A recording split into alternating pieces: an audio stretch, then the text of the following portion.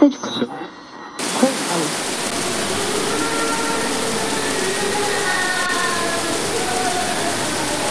listening to the oneofus.net podcast network. One of Us is a podcast and video network funded all but entirely by donations and subscriptions. We do accept pitches for audio-based or banner ads, but on a case-by-case basis. If you're interested in that, contact us at oneofusnet@gmail.com. With the amount of audio and video content we generate, it is expensive and extremely time-consuming to keep things running. Please go to the webpage oneofus.net and sign up for a subscription at $2, $5, $10, or $25 and get a ton of bonus content. One of Us needs and appreciates all your support.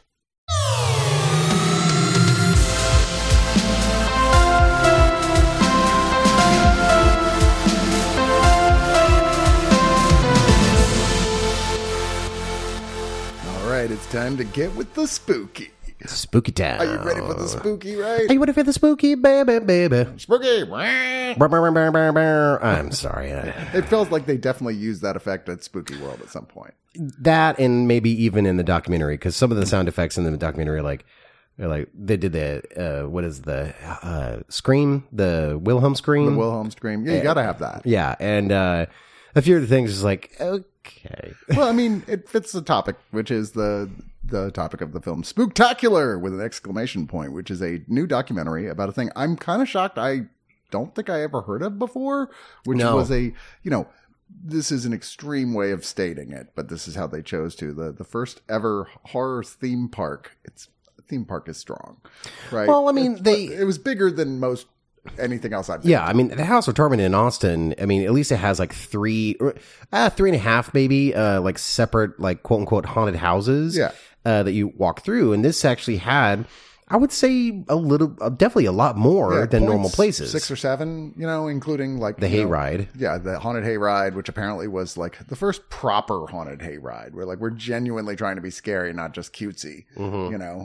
But the point is this documentary, executive produced by one of the biggest legends in practical effects, Tom Savini, who's also a big part of the story.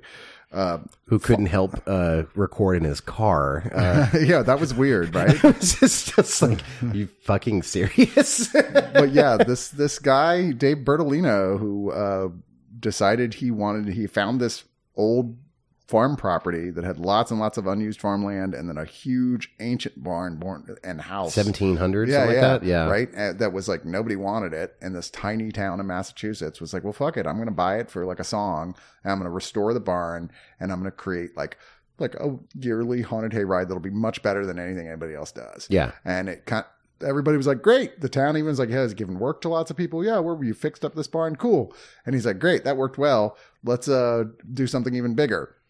And the project continued to expand with more and more sort of exhibits, from haunted houses to a haunted mine to a museum with wax figures and stuff.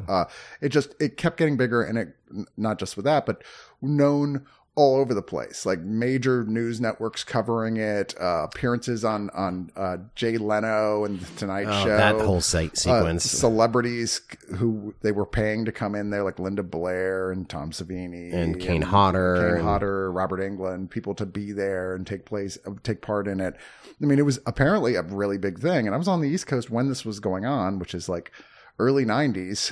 When you were in your 80s, right? Well, I mean, I was admittedly on the East Coast at the very, very beginning of it. Like 92 is when I left, and that's more or less when this started. That's when it started. Yeah, exactly. But still, I was like, damn it, I wish I'd stuck around for at least another year or two to go to this, because it seems like it was just delightful. A blast. I mean, God only knows if you could have gotten into it, because like what is it? It's a whole thing they set up for the whole month of October, and evidently every weekend was like 8-hour lines just to get ridiculous. in. Yeah, I was like, holy shit, this was like out of the bag fucking successful. And it kind of changed the whole face of these sort of things, of which haunted houses, which have certainly every town had their version of one in October. Like we had the JC's haunted house. Many towns did. The JC's organization would like organize and put one on, and it was pretty good, but it was usually just Halloween weekend.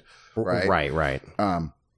But this was like, what we do this a whole month. We expanded to all sorts of different types of stuff. They kind of just invented a lot of the things that became staples at haunted houses all around the country. Like every major city and even minor ones has multiple things that are like House of Torment we've got here. I mean, I think there's like 5 professional haunted house things in Austin. In Austin alone. Yeah.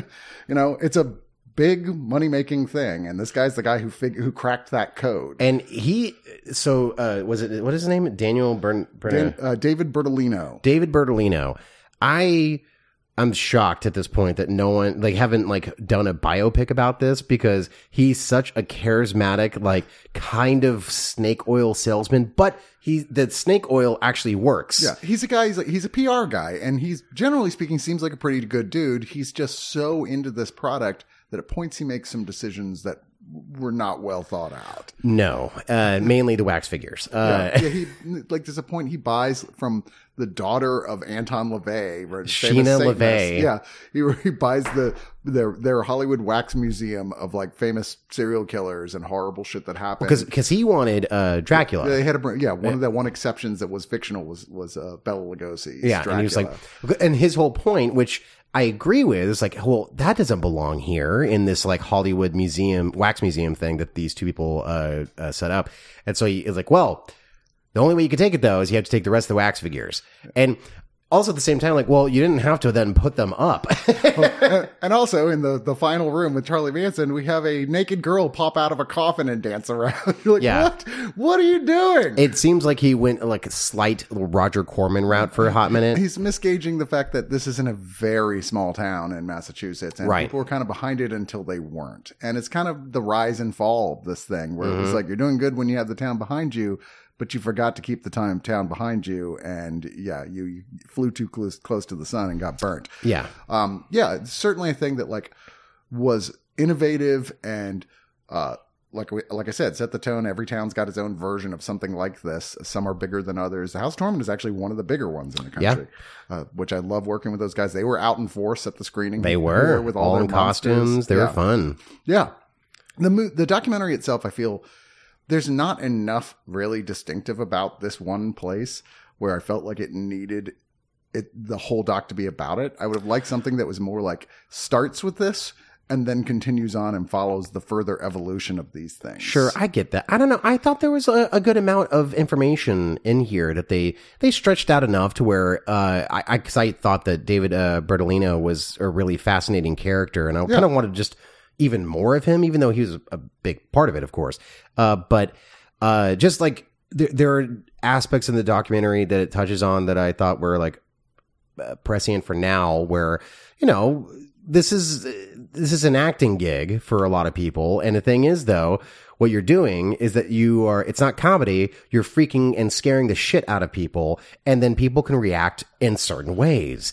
And it's wow, that's interesting that they at least touch on that. Oh yeah, some of our actors get fucking hurt. Oh yeah. No, I mean, I think there's at least 3 documentaries about making haunted houses. One of which, Haunters, The Art of the Scare, I highly recommend. But they all deal with this aspect of it. Yes, they get punched. They get, people grab actresses' tits and what have you. It's a thing that comes with the territory of doing this, because humans are fight or flight, and sometimes fuck, I guess. But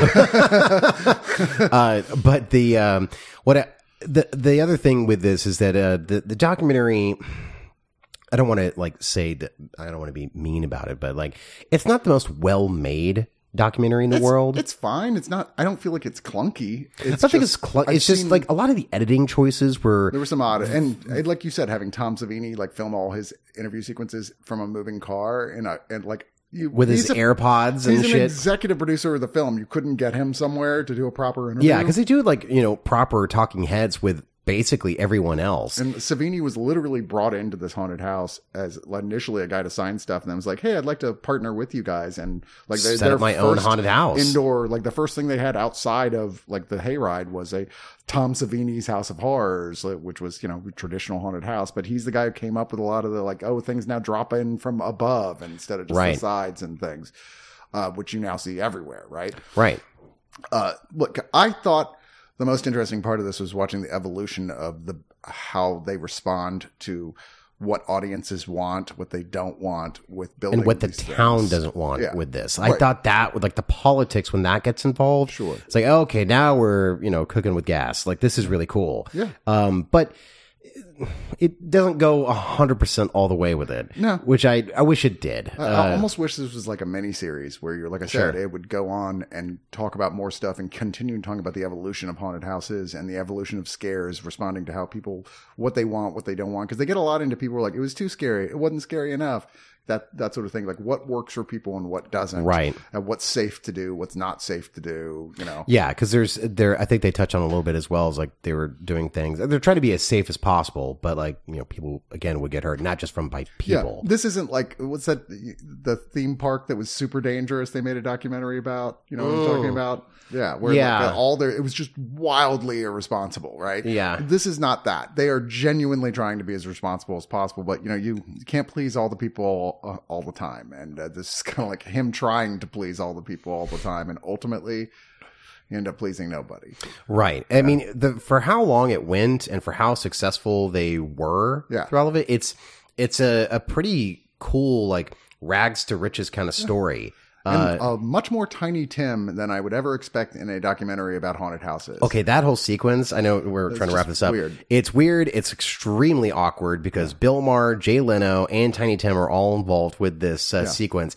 And, we talked about this a little bit. I used to like Bill Maher a lot, and now he's just kind of an insufferable prick. Yeah. And Jay Leno... and you look back and you watch this early in Bill Maher's career and you go, oh wait, maybe he was always an insufferable prick. I just didn't realize it at the time. Yeah, exactly. And so just this whole like kind of botched, like bad decision, like doing a live wedding thing. Which was a follow-up to Tiny Tim getting married to his first wife on The Tonight Show with Johnny Carson. And they're like, what if we had him get married again, but at the haunted house, and then live simulcast on The Tonight Show with Jay Leno? Yeah, and then Bill Maher is making fun of it like, this is stupid. And you're like, and there's more to it than that even. That's just awkward and uncomfortable and horrible. I mean, the man literally died, like I think they said 2 years later. Yeah, it was just like, oh my God. And like it's just watching this guy who once was inexplicably a huge star. I mean, I still will never understand the appeal of Tiny Tim, but it was there. It was a real thing. This guy playing this little ukulele with a high-pitched contralto voice that's nothing but annoying. Sorry. No, it is. You should watch Blood Harvest or listen to Trash in the Can's first ever episode called We Watch Blood Harvest. Does that start Tiny Tim? It does. It's a horror movie. Oh boy. Oh yeah. Yeah. So clearly he had a connection to horror I was unaware of. I think it's one of those things, like a lot of actors get their start in horror when they're young, and a lot of actors, when things are winding up, finish in horror. Either start or finish. You want to start. Yeah. Not finish. Starting is the key. Starting. Any young talent out there, no. You start with this, then you build from there. Yeah. Like us with the Spooktacular review. Yeah. Yeah. Soon we'll be in an Oscar award winning Martin Scorsese movie review. Oh. Yeah. Someday. That's next.